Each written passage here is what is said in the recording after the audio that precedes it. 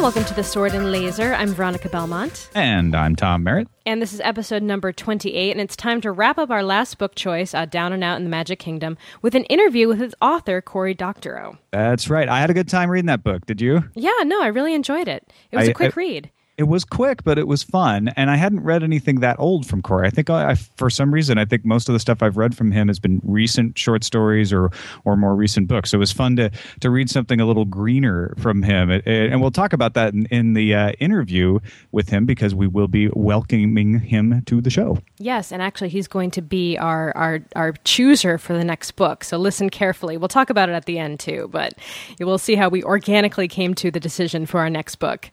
Yes. Can't wait to get to that. But first, shall we start with a couple quick burns? Yes, let's. Our first burn news item is the ongoing war between Google and the Authors Guild and authors who aren't in the Authors Guild. It's a three-part war, apparently. Sci-fi writer Ursula K. Le Guin has joined the battle, writing a petition against the settlement. She even withdrew from the Authors Guild. Most of the people who are against this aren't in the Authors Guild, and what they object to is... Well, just to give you the background, Google wants to digitize all the books in the world and make them searchable. The Authors Guild didn't want them to do that without permission. So now Google and the Authors Guild have reached an agreement where Google can digitize everything and sell it, which they didn't necessarily want to do right away at the beginning. And the Authors Guild will collect the revenues and distribute it to the authors. But not all the authors are happy with this. In fact, a lot of authors aren't members of the Authors Guild, and the Authors Guild's still collecting the money. So it's a big hullabaloo, and Ursula K. Le Guin has actually withdrawn from the Authors Guild and is working against the settlement. She wants a settlement, but she doesn't want the settlement that Google and the Authors Guild have reached. And on a slightly lighter note, if Valentine's Day has got you down, Ionide can help you feel better through others' pain with a look at the 8... Schadenfreude! With a look at the 8 comic book romances that will make you feel better. I'm glad I'm not in a relationship with any one of them.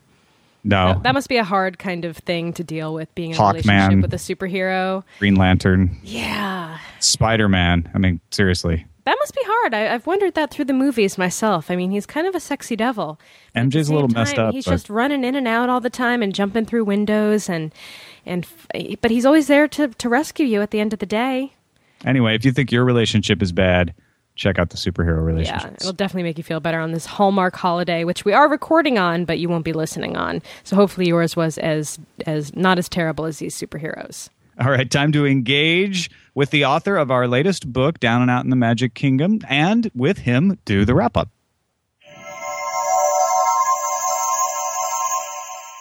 So as you all know, we recently finished Down and Out in the Magic Kingdom, the reader's choice for the book club from IO9's top 20 science fiction books of the decade. And joining us today from London is its author, Cory Doctorow. Thank you for joining us. It's my pleasure. We all loved the book, and it was a lot of fun to read. It was a quick read, too, which usually we read like huge, epic, like 800-page tomes. Yeah, it was amazing to watch the progress on my Kindle. It just flew. Yeah. The percentage. Ha. Well, it was after I went to Robert Charles Wilson's signing for Spin, I think it was, which is an amazing book. I think it was Spin, that was only 200 pages long. And I said to Bob, this is a novel that's 200 pages long. Sorry, my cuckoo clock. I forgot. I thought that was the sound of that idea hitting you. I said, Bob, you've written this 200-page book. Like, do publishers actually buy 200-page books? And he said, yeah, absolutely. And that's kind of when I figured that I could move from short stories into novels, because I'd just founded a company and raised some capital for it and was in the process of moving to Silicon Valley to run our office there. And it was kind of a crazy time. And I thought, well, I could probably do 200 pages. So that's how Down and Out actually came about. It's funny, reading books on Kindle now, I actually have no idea how long they really are until I start reading, and then I see the progress bar move on the bottom. What was the experience of writing a novel as opposed to short stories? Well, I think every novel has been a different experience. Down at the Magic Kingdom, being the first novel, there was that lurking fear that I wouldn't be able to finish it at all, and so that was that made it a little more kind of raised the stakes a little, as they say in plotting circles, and made it all feel pretty fraught, but also very exciting as I got closer and closer to that ending and saw that I was going to make it. It was really fun. In some ways, the first novel is the one that you've been thinking about all your life, and all the rest of the novels aren't necessarily that. So Down at the Magic Kingdom was maybe a little more premeditated in that I'd had a long time to think about what I would put in a novel when I finally finished one. Mm-hmm. It's the first book also that we've covered that was available not only for free in a lot of formats, but in a variety of different open formats.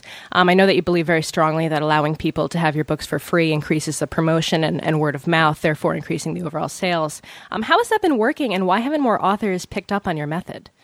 Well, it's hard to answer the how's it's been working question, because designing a good empirical experiment in which you compare apples to apples, that is, Down at the Magic Kingdom released without a Creative Commons license to Down at the Magic Kingdom with a Creative Commons license, to compare the sales, that's very hard to do without a time machine. Or an alternate reality or something.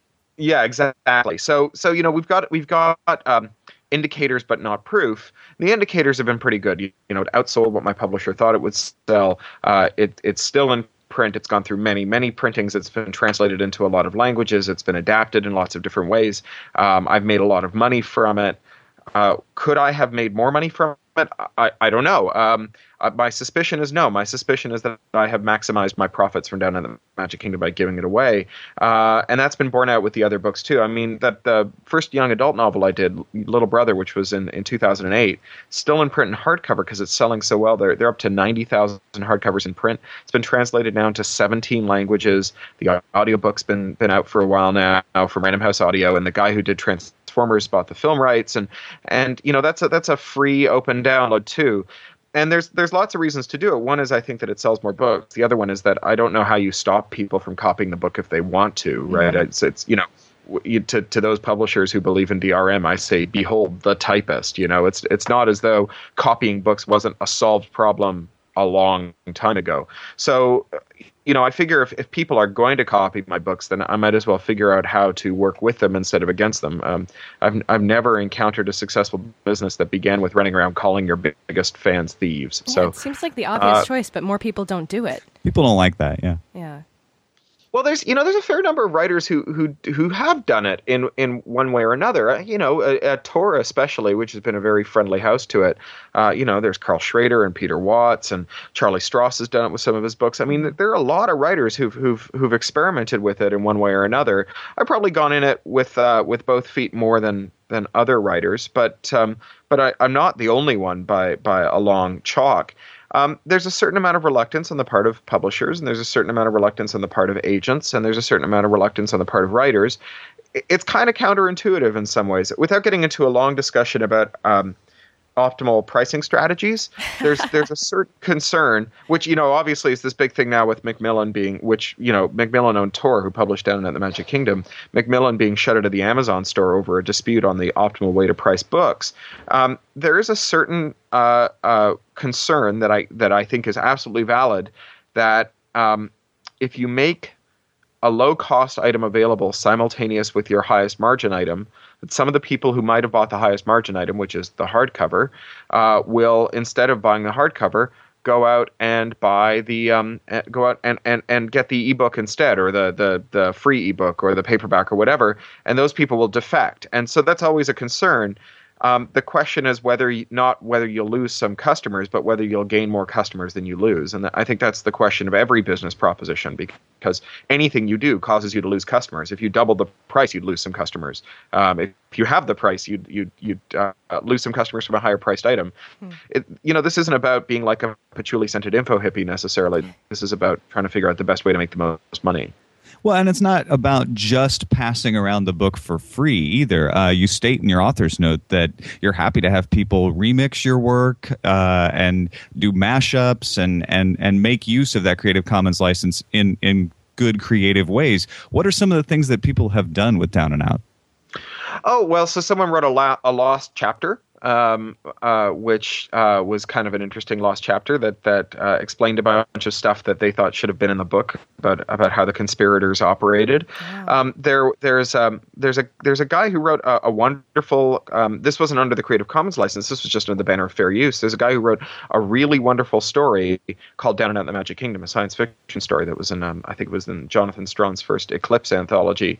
That's just a superb story and riffs on Down and Out in the Magic Kingdom the way that Down and Out in the Magic Kingdom riffs on other stories like and books like Down and Out in Paris and London, George Orwell's very good book. But and so there's been a lot of that. There's been a lot of fan art. Certainly, you have this book, The Woofy Factor, which is kind of a business book about social marketing that's using the term woofy, and you hear woofy used a lot in circles. So yeah, I think that there's been lots of ways that it's been picked up on and run with that I've found exciting in small ways and large. I think that it's a danger to kind of focus too much on the product of the fan activity as opposed to the process of the fan activity. I think that for a lot of fan stuff, the part that gives you that kind of aesthetic joy, the thing that you get, you look at a painting and the painting kind of tugs at your heart. That's the aesthetic joy. The aesthetic joy of fan activity is sometimes the participation and not what comes of it, right? It's so like the process of writing fan fiction in a forum with a bunch of other people reading it and tossing in is the part that makes you feel that artistic exhilaration that you get from looking at a good piece of art. It's not necessarily the words when they're done. I sometimes say that judging fan fiction or other fan art by the media that's left behind after the process is done is like judging a sex act by what's left behind on the sheets. It's not always true, but it's often true that it's a journey and not a destination. Mm-hmm. So I'm curious to know how you feel about the idea of woofy. It never really became clear to me reading the book whether or not I personally thought it would be like a good thing for society or just more information overload or kind of unfair or actually something I would really want. That having been said, I definitely think it would be really nice to have it sometimes, when I'm trying to get seated at a restaurant. So do you think it's like the downfall of society or is it something positive?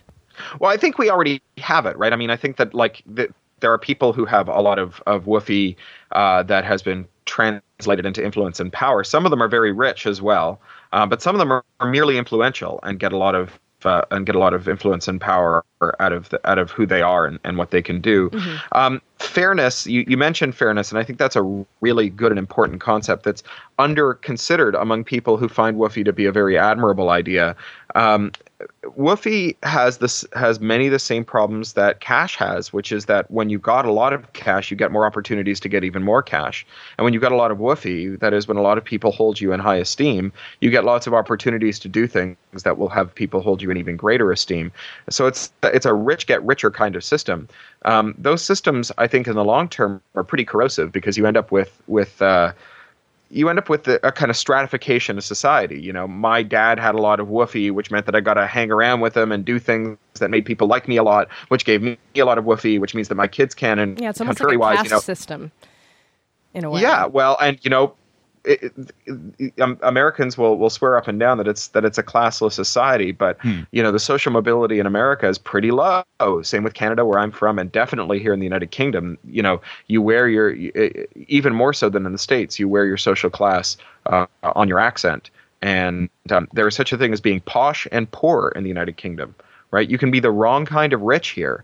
Where you will never gain the credibility and the respect and really have those opportunities and the deference if you have a shitty accent, if you have a crummy, sorry, I don't know if you allow cussing. That's fine, here. Don't worry about it. If you have a crummy accent, then even if you get very rich, then you would if you've got an accent you could cut glass with. Even if you've got no money at all. So yeah, definitely the absence of social mobility or the likelihood that the social system will become stratified in a woofy society is something I find very worrisome.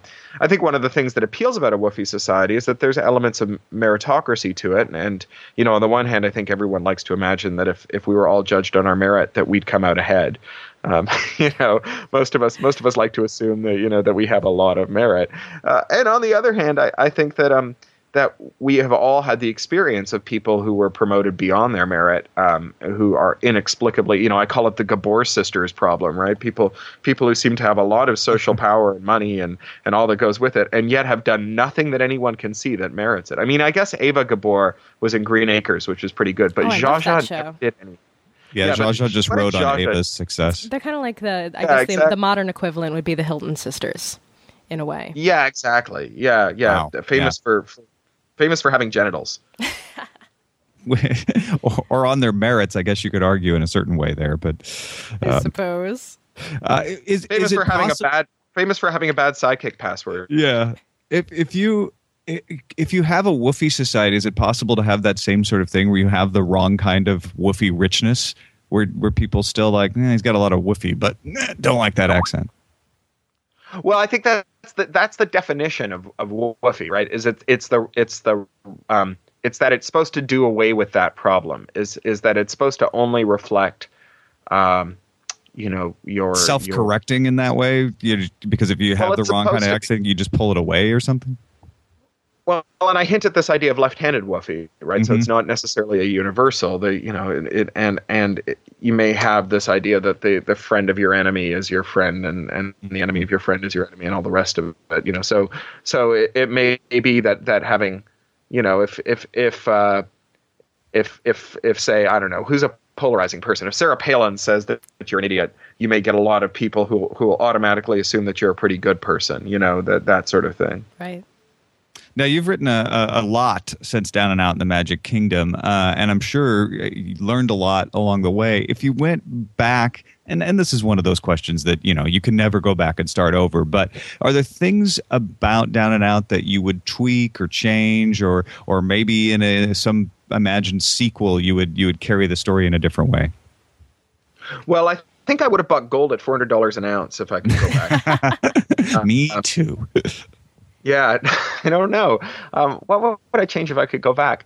I wouldn't. I think that Down and Out in the Magic Kingdom is a great young writer's first novel. I mean, young in this term in this context is a very relative term, because most novelists, by the time they finish paying their dues in short story land and getting all the rejections and so on, their first novel as a young writer comes out as mine did when they're in their early 30s, which isn't actually all that young. For most of human history, that's like senescence.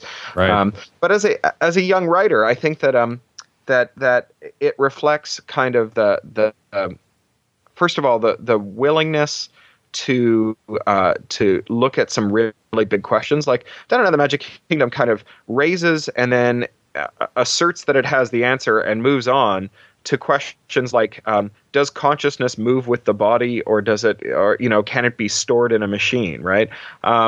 It raises these gigantic kind of singularity style questions, each of which themselves could treat with an entire series of science fiction novels, and kind of just zips right past them merrily in kind of a high adolescent style.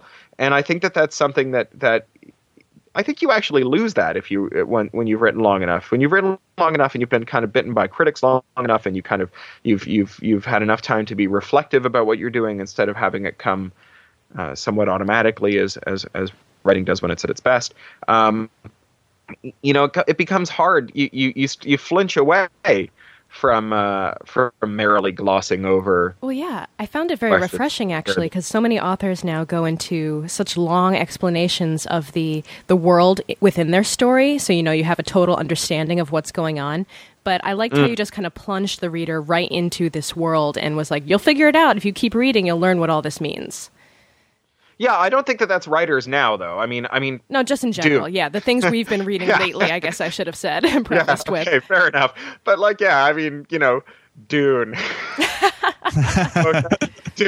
I mean, come on. Yeah. Mist of Babylon. Mm-hmm. I like Frank Herbert as much as the next guy, but Dune. Yeah. Well, one thing that I appreciated, and you're explaining, I think, to me why, is the deadheading situation was just accepted. It was assumed. There was a little bit of philosophizing on it, but really, that is the way I feel like culture works, is these things that we agonize and wonder, how will this affect society? Once they come and once everyone starts using them, it's like, it's here those now. Those philosophical questions become sort of sidelights because everybody's using it. They're like, well, I don't really care how it works. I'm going to do it. Yeah. And deadheading was a great example of that. And I felt that was so realistic that like this huge thing about what happens to consciousness and are we really the same person if we've been downloaded into a computer and then backed up and then put back into our own bodies is sort of like, yeah, but you do it, with that I feel like that's really the way society would accept that eventually. Well, I think that kind of what happens is it starts off by being a moral panic, like the something that the crappier newspapers here in the UK, the so-called red top newspapers would cover. About egghead scientists plan to murder you. Keep your brain in a computer, and there's kind of a widespread moral panic. And then it turns out that it's incredibly convenient, and maybe that it kind of taps into one or more of our primal needs. Like it's full of it's full of salt and fat, or it makes us rich, or it delivers us lots of endorphin, or it feeds our sexual needs or whatever, and we just kind of cognitive dissonance sets in, and you just completely dismiss the moral panic you were feeling last year in favor of this kind of eminent practicality that's like, it's a couple of years ago I was worried about dying, but like, check this out. I haven't been bored on an airplane in like 5 years. It's awesome. Yeah. And then, kind of what happens is it then becomes the domain of deep thinkers again. And, those are the people who are going around today saying things like, what has it done to our discourse that you can talk to people in lots of languages using Google Translate, who are kind of sitting around now going like what is this actually doing, and trying to tease out of huge corpuses of data some of those second and third order effects, trying to figure out what it all means. And I think that it's kind of hard to do that, kind of have that thoughtful discussion when everyone's having the moral panic too. So it may be that you need to wait for it. I mean, an example might be this fight about Macmillan and Amazon, and this battle between different ways of discovering optimal prices or optimally pricing for profit, where there's this gross narrative that goes, depending on who you are, Amazon is like Apple. All they want to do is enslave the publishers by locking them into their proprietary technology, and they don't care if it destroys their business. Or the other one is like Amazon is like Apple. All they want to do is rescue the publishers from their own hideboundness by pricing things in a way that everyone can understand and packaging it up in a nice package. But neither of those are particularly nuanced stories. And we're probably going to have to wait until all the smoke is cleared and it's become normal for someone to turn around and go, actually, here are all the different factors that were going on in that price war. So yeah, I mean, there's a sequel to Down at the Magic Kingdom, a novella I wrote for an anthology that was also published on Salon called Truncat. And it has a much more explicit agenda about understanding some of those bigger questions. And it's set like 100 years after Down and Out in the Magic Kingdom. And it's full of like 17-year-olds who are small for their age because their parents spent so much time putting them into suspended animation whenever they were inconvenient that they're actually not chronologically 17. They're like 15. And the reason that everyone who's 17 is suddenly small for their age is that by the time you're 17, you spent 2 years in suspended animation because, your parents wanted to sleep in for another hour in the morning. As the father of a toddler, I can totally actually see this happening. I already kind of come to terms with the whole dying and being reborn thing with transporters. So I kind of accepted the whole deadheading thing pretty quickly because, they break you down and basically kill you when you're getting transported from one place to another in Star Trek. So, just a different mode of kind of doing the same thing. I wrote a story about that for the new space opera 2 called To Go Boldly. That's all about how if you were actually going to build a working Starfleet, and you can assume that you have what they have in Starfleet, which is a faster-than-light radio, faster-than-light transport, and transport technology, that instead of like shipping around a huge tin can full of air and people, you would just send something out like the size of a soccer ball, and it would go into orbit around a planet. It would beam down 27 copies of your most competent crew member that would be directed from Earth using faster-than-light radio, kind of parameterized before they were beamed down. Mm-hmm. They would go off and have their mission. When they were done, they would be annihilated back into memory and, kind of consolidated through a big diff and merge. Yeah, it does make ships redundant, doesn't it? Yeah, it really does, right? Like, so actually, in without giving away the ending of To Go Boldly, I posit that the reason they do it is that basically they're cosplayers. They're playing Space Navy. And actually, if you watch Star Trek that way, Love it. it makes a certain amount of sense, right? Sure. Why are they doing all this junk? And it really seems like, they're all into like naval history, and they're like Civil War reenactors, the Starfleet crews. Like to the point where they're all also every single crew member has some historical period that we know a lot about, that they are for some reason a hobbyist of, that they always compare events to. Oh, the Romulan situation is exactly like the American-Soviet Cold War, and I'll phrase it all in this, which I happen to be really interested in, even though it happened like 400 years ago. And I'm going to tell you everything you need to know about the Romulans in the context of the Cold War, which you understand because you're alive today. So yeah, I figure that they're basically all like Civil War reenactors. They're all cosplayers, and they have a kind of fetish for Space Navy. That's awesome. I love the idea, too, of versioning yourself and then reconciling it back with a different merch. That's fantastic. So shifting gears. Go ahead. Yeah, go ahead. Sure, yeah. I was just going to say, what about, I'm sure you get this question all the time, but what about Disney World made it the perfect setting for this book? What's the fascination with Disney? So my short answer to that is I wrote a book called Down and Out in the Magic Kingdom that explains it. Right? Like Touché, the short answer I have about what I like about Disney World is contained in the pages of a book that you just read. Mm-hmm. And so if it's, what brought you to Disney World in the first place? Then I guess what started the whole thing? Well, I guess it's the fact that my grandparents are old Jewish people, and so that means that they spend every winter in Florida. And so I used to go down there at Christmas break along eventually with my brother, who's 5 years younger than me. And, when you've got like a 7-year-old and a 12-year-old at your seniors condo in Fort Lauderdale, there's really not much to do. So we get in their big air-conditioned land yacht, and we drive 3 hours to Orlando, and we go to Disney World. And then, my parents would sometimes come down. Mostly they'd just kind of send us off. There's another version of deadheading for your kids, right? They'd send us to Florida for winter break so that they could get a break too. And but every now and again my parents would come down too, and they'd bring us as well. And so I really grew up spending my Christmas breaks, sometimes Easter break or Canadian Thanksgiving in October, going down to Disney World with my family. And so in some sense I kind of grew up going there, and it really really meant a lot to me, partly because of the technology, partly because of the art. I actually think that the dark ride as an art form is a really interesting and powerful one. It's very moving at times. Mm-hmm. There's almost no one who takes it seriously, and of the people who do, the people who built Disney World are the best, I think. The Haunted Mansion has a special thing for me. The first trip I remember taking to Disney World, I went when I was 2, but the first one I remember was when I was 6. And they still had ticket books then. And so you get the A tickets, the B tickets, the C tickets. It was kind of, it was traffic shaping for Disney World, right? So they give you, but you couldn't just buy tickets to go on the awesome rides. You get a book of tickets to go on all the rides. And so you'd kind of, it was a way to keep people from just lining up over and over again for the great big rides, which were called e-ticket rides. And at the end of our last day there, I think we went for 2 days. We had one e-ticket left for each of us, and we went through the guidebook, which in my memory was like a huge color book, but I think was probably like a 3-page color brochure. But we went through it and we looked at the Haunted Mansion description, and my dad was like, "Oh, we should go on this." And my mom was like, "Oh, I don't know. Corey's only 6. He may not like it. It may be scary for him." And I insisted that we go, and it was dark, and we got to the queue area, and there were some teenagers who in my mind looked just like the Scooby-Doo crew, and they were the only other people in the queue there. And there was the wolf noises, and they were making wolf noises. And my dad was making wolf noises. I was getting kind of scared in a good way. And then the cast member opened the doors, and I really remember her. And she came out, and she gave us this, dead fisheye look, and she said, "Master Gracie requests more bodies."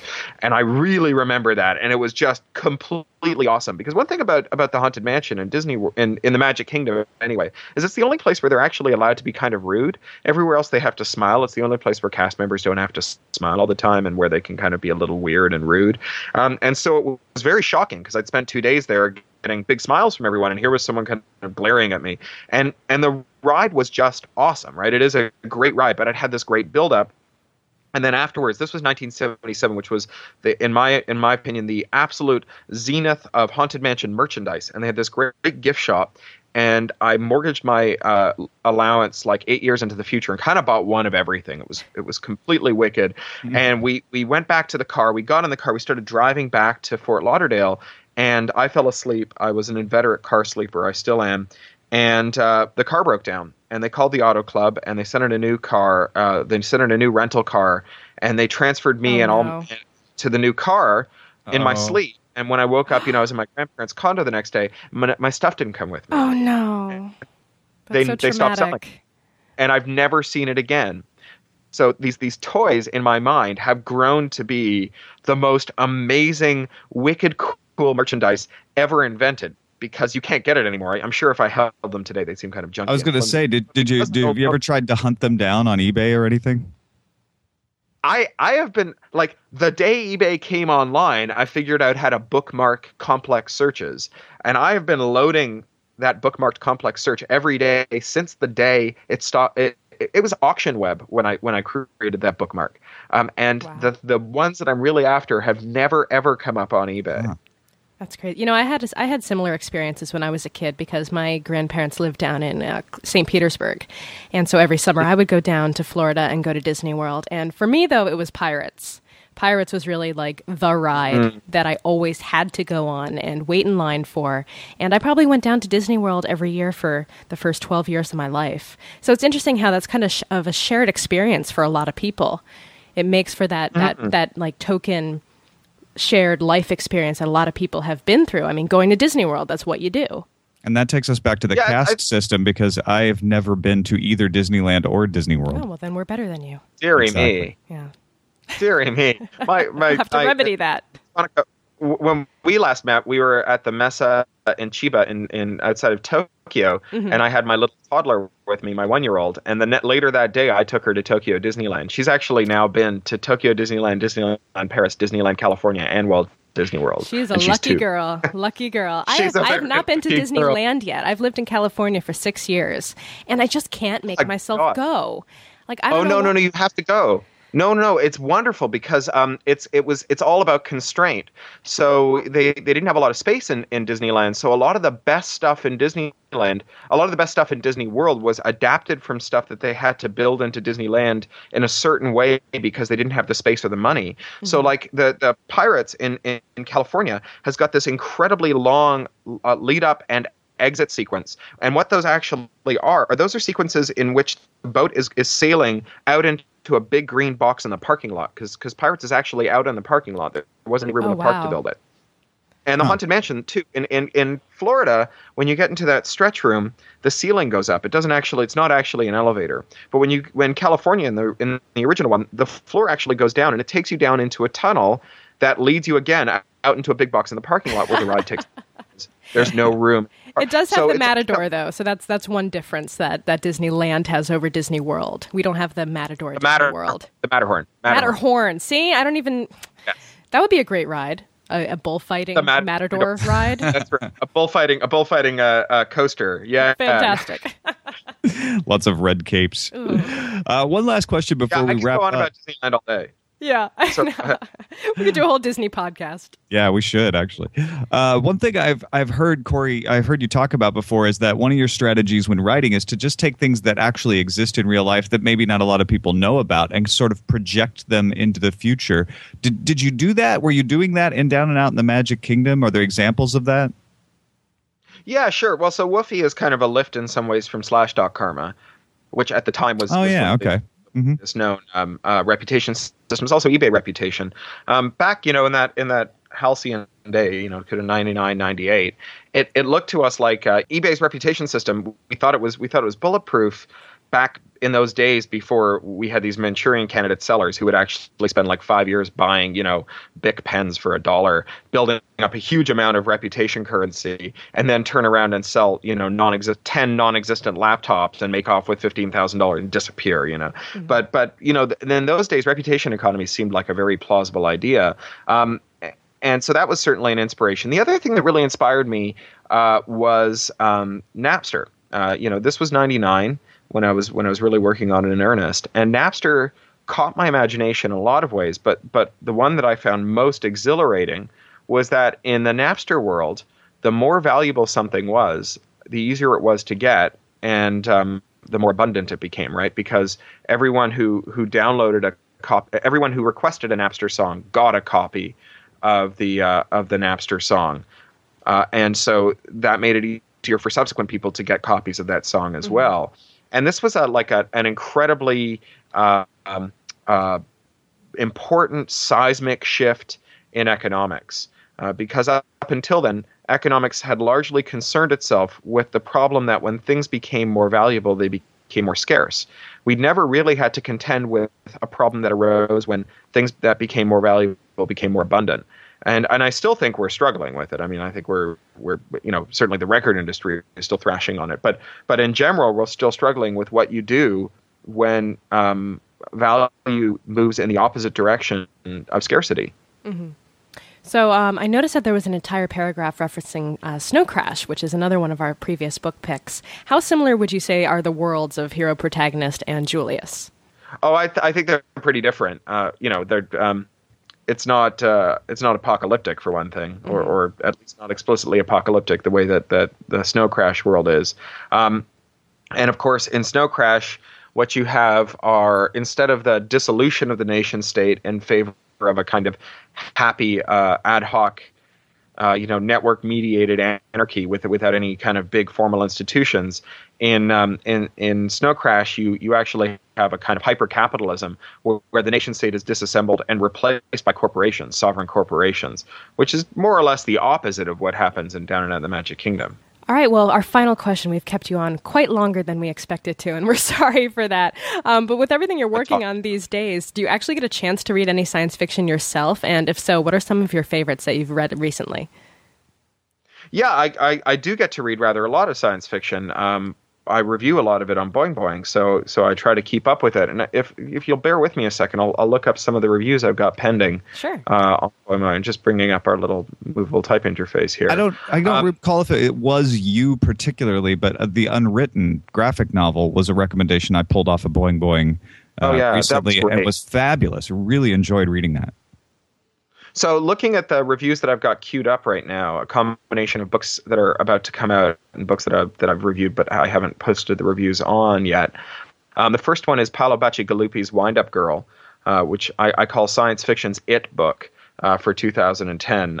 It's the strongest debut novel I can remember reading in a very long, long time, and I absolutely commend it to your attention. It's a post-peak oil biotech novel that is written with an enormous amount of poetry and compassion, and absolutely just a wonderful debut novel, just a wonderful novel, period. I also just read a chapbook by Kim Stanley Robinson from PM Press called The Lucky Strike that consists of an alternate history short story about the man who dropped the bomb on Hiroshima, and then an essay about alternate history, and then an interview with Terry Bisson about the essay and the story. And it's like a 110-page long book, and it's a very, very quick read. And it's a really, really wonderful book. The story is very good. The essay is very thought-provoking. The conversation is really satisfying. It's just a perfect little setup. And then two books that are coming. The first one is by Ian Tregelles, who's a new writer. I think he's got a couple of short stories out, but his debut novel is a book called Bitter Seeds, and it's out in April. And it's an alternate history set in World War II, and it's the premise is that the Nazis breed essentially X-Men in a rogue science program. And that one of them can teleport, and they can do these things that are kind of superpowers, and that this tips the balance of war. And this leads the English to seek out and enlist English magicians, English warlocks, who have to do blood magic. So they have to cut themselves to do magic. Mm-hmm. And the warlocks are the last line of defense against the X-Men, and it's all taking place among the secret services because it's not widely known on either side that this war is going on. And it's the first of 3 volumes, and it's really, really, really good. I mean, just a tremendous, cracking adventure story. And Ian was one of my Clarion students at the Clarion Science Fiction Writing Workshop, and he's a very, very, very good writer. And this book is absolutely, I commend it very highly to your attention. And then the other debut novel that I've recently read and blurbed that I've got a review queued up for is Mary Robinette Kowal's debut novel, which is called Shades of Milk and Honey, which is out in August. And it's a Regency drawing room love story that its wrinkle is that magic is a fact of life. And so, someone who's a well-bred young woman would be expected to know how to paint, how to play a piano or pianoforte, and also how to cast illusions. But casting illusions makes them faint. If you do too much of this illusion stuff, you kind of they need faint. their fainting couch. That's right. So they're falling on the fainting couch, and it's a very beautiful, very, very lyrically told novel that is just full of magic, and a kind of matter-of-fact magic that I really like. It's magic without, it doesn't read like a D&D manual. There's not a lot of stuff about the mechanics of it. It just all comes together and just feels really real. So yeah, there's some alternate history, some fantasy, some science fiction, some futuristic science fiction there. I do read a lot of science fiction. I really like it. I'll have to add those to my queue. I'm going through the IO9 list right now, trying to read all of them on my own time, separate from the book club. So I've got a lot to catch up on. And we do need to pick a book for the next the next choice for the Sword and Laser Book Club. Corey, if you had a vote, what would you think people should jump into next? Oh, I go for that Bachi Galupi. Yeah. It's a fast read. It's an awesome book. It's very topical. It is both a polemical political novel and a poetic novel. These are not things that come together very often. Mm-hmm. It's what I like most about Orwell, for example, is his ability to infuse polemic with poetry. It's kind of you can think of it as like a Billy Bragg novel, and not only that, but I know Paolo slightly. I met him at several cons. And he is just a really nice guy. So he's one of those guys who, like, you read it's a funny thing that happens in science fiction is every now and again you'll meet someone at a convention that you've heard some nice things about. You may not have read any of their work yet, and they'll just be the nicest person. And you'll kind of have this reluctance to read their books because on the one hand, you kind of hope that their books are great and that that they'll go on to do great things. On the other hand, you fear maybe that their books aren't that great. And it would just suck to have this person who's a lovely, lovely person who's not a great writer and to have to, spend the rest of your career tap dancing around the fact that you didn't like the books very much. So Paolo is just like the sweetest, swellest, nicest guy. He's like a John Scalzi type. You just meet him and he's just as nice can be. And it turns out that he's not only nice, but he's incredibly talented. Well, that's fantastic. I think, Veronica, we might have our choice. Yeah, I'm down for that, definitely. But one more cool thing about it is that it's from Nightshade Press. It's not from a big press. It's a tiny little indie, and it shows you what the indies are doing, which is taking some risks in places where the big presses aren't necessarily able to go. So, it'd be great if that risk paid off for them, and I think it will. I think they may have a Hugo winner on their hands. Well, I appreciate the recommendation and definitely appreciate taking the time to talk with us, Corey. It's always great to talk to you, and I really enjoyed the conversation today. Excellent. Well, thank you. It was absolutely my pleasure. I enjoy the podcast. Thank you. I know you've got a few new. You've always got a few new irons in the fire. Tell people a little bit about what the latest books you have out are, and anything else that you're doing that you want people to know about. Sure. So I've had a book out now for about 3 months. A new book called Makers, which is a book about hardware hackers who go on making stuff even after the economy collapses. So it's a very topical book. Although I wrote it as a parable about the .com collapse, it happened to be published in the middle of the financial meltdown, which, good news for me, not so good news for everyone else. And it's doing really well, and it's had some very good critical notices. And what's really made me happy is I have a steady flow of fan mail from people who are makers, from people who are Arduino hackers, from people who are fooling around with 3D printers, from people who hot rod, from people who just love making stuff, and they say that I got it right, and that's absolutely the best thing I can imagine. That's an even better outcome than I'd really hoped for. And I've got a new young adult novel coming out in May called For the Win, and it's a book about. Excellent. It's a video game book. This is what I was doing at the Tokyo Game Show when I ran into you, Veronica. It's a book about gold farmers who form a trade union called the Industrial Workers of the World Wide Web, or the Weblies. And it's an exciting adventure novel about people running around in video games, killing each other with swords, and running around internet cafes in places like Guangzhou and Shenzhen and Orange County, hitting each other with baseball bats. And all the while, I sneak in some lessons in macroeconomics, labor politics, cognitive or behavioral economics, and so on. And then lastly, I've got a short story collection that's coming out very soon, I think within the next 3 months, that's a self-published short story collection that's experimental in that I'm selling it at a lot of different price points in different packages, a little like the Nine Inch Nails story. Mm-hmm. And that's called With a Little Help.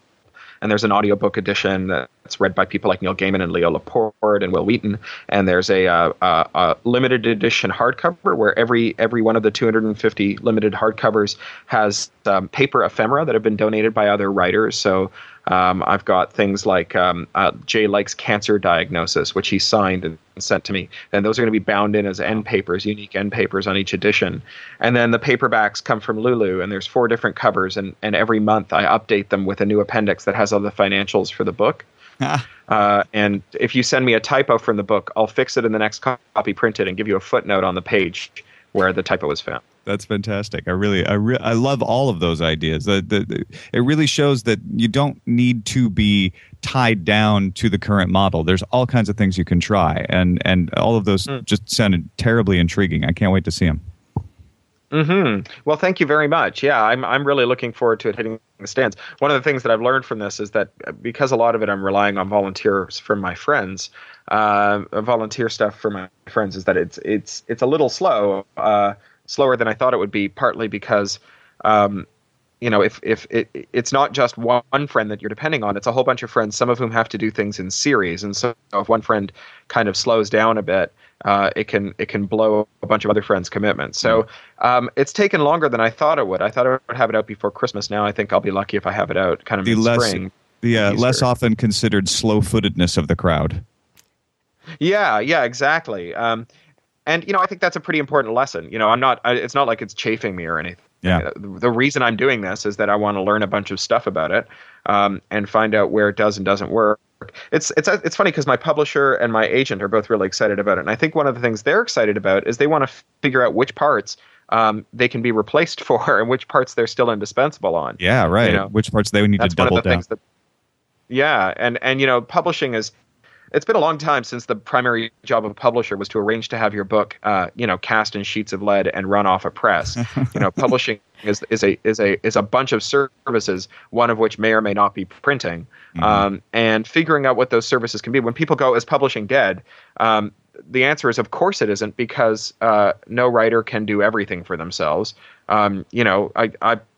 Writers aren't their own ISPs, right? Maybe writers will need publishers to provide internet access to them, and maybe publishers can package that up. Writers need a lot of things. Writers need physiotherapy for their bad backs. I mean, this is all part of the stuff that publishers may or may not end up providing in the future. Writer's spa. Well, whether it's tax and ergonomics advice, or help not sounding like an idiot when you blog. None of these are. It's not immediately obvious to me why any of these are things that publishers couldn't someday provide, and that writers might not someday need. So, absolutely. Is craphound.com the best place for folks to find you? Yeah, I'm the first Corey in Google. PageRank's been very good to me. So just put CORY into Google, and you'll get lots of nice results. All right, Cory Doctorow, thank you so much for joining us on Sword and Laser today. Hey, it's my pleasure. Thanks, guys. So it looks like we are going to be reading Wind Up Girl by Paolo Bacigalupi. It's just fun to say his name. Bacigalupi. That is a mouthful, but I do like it.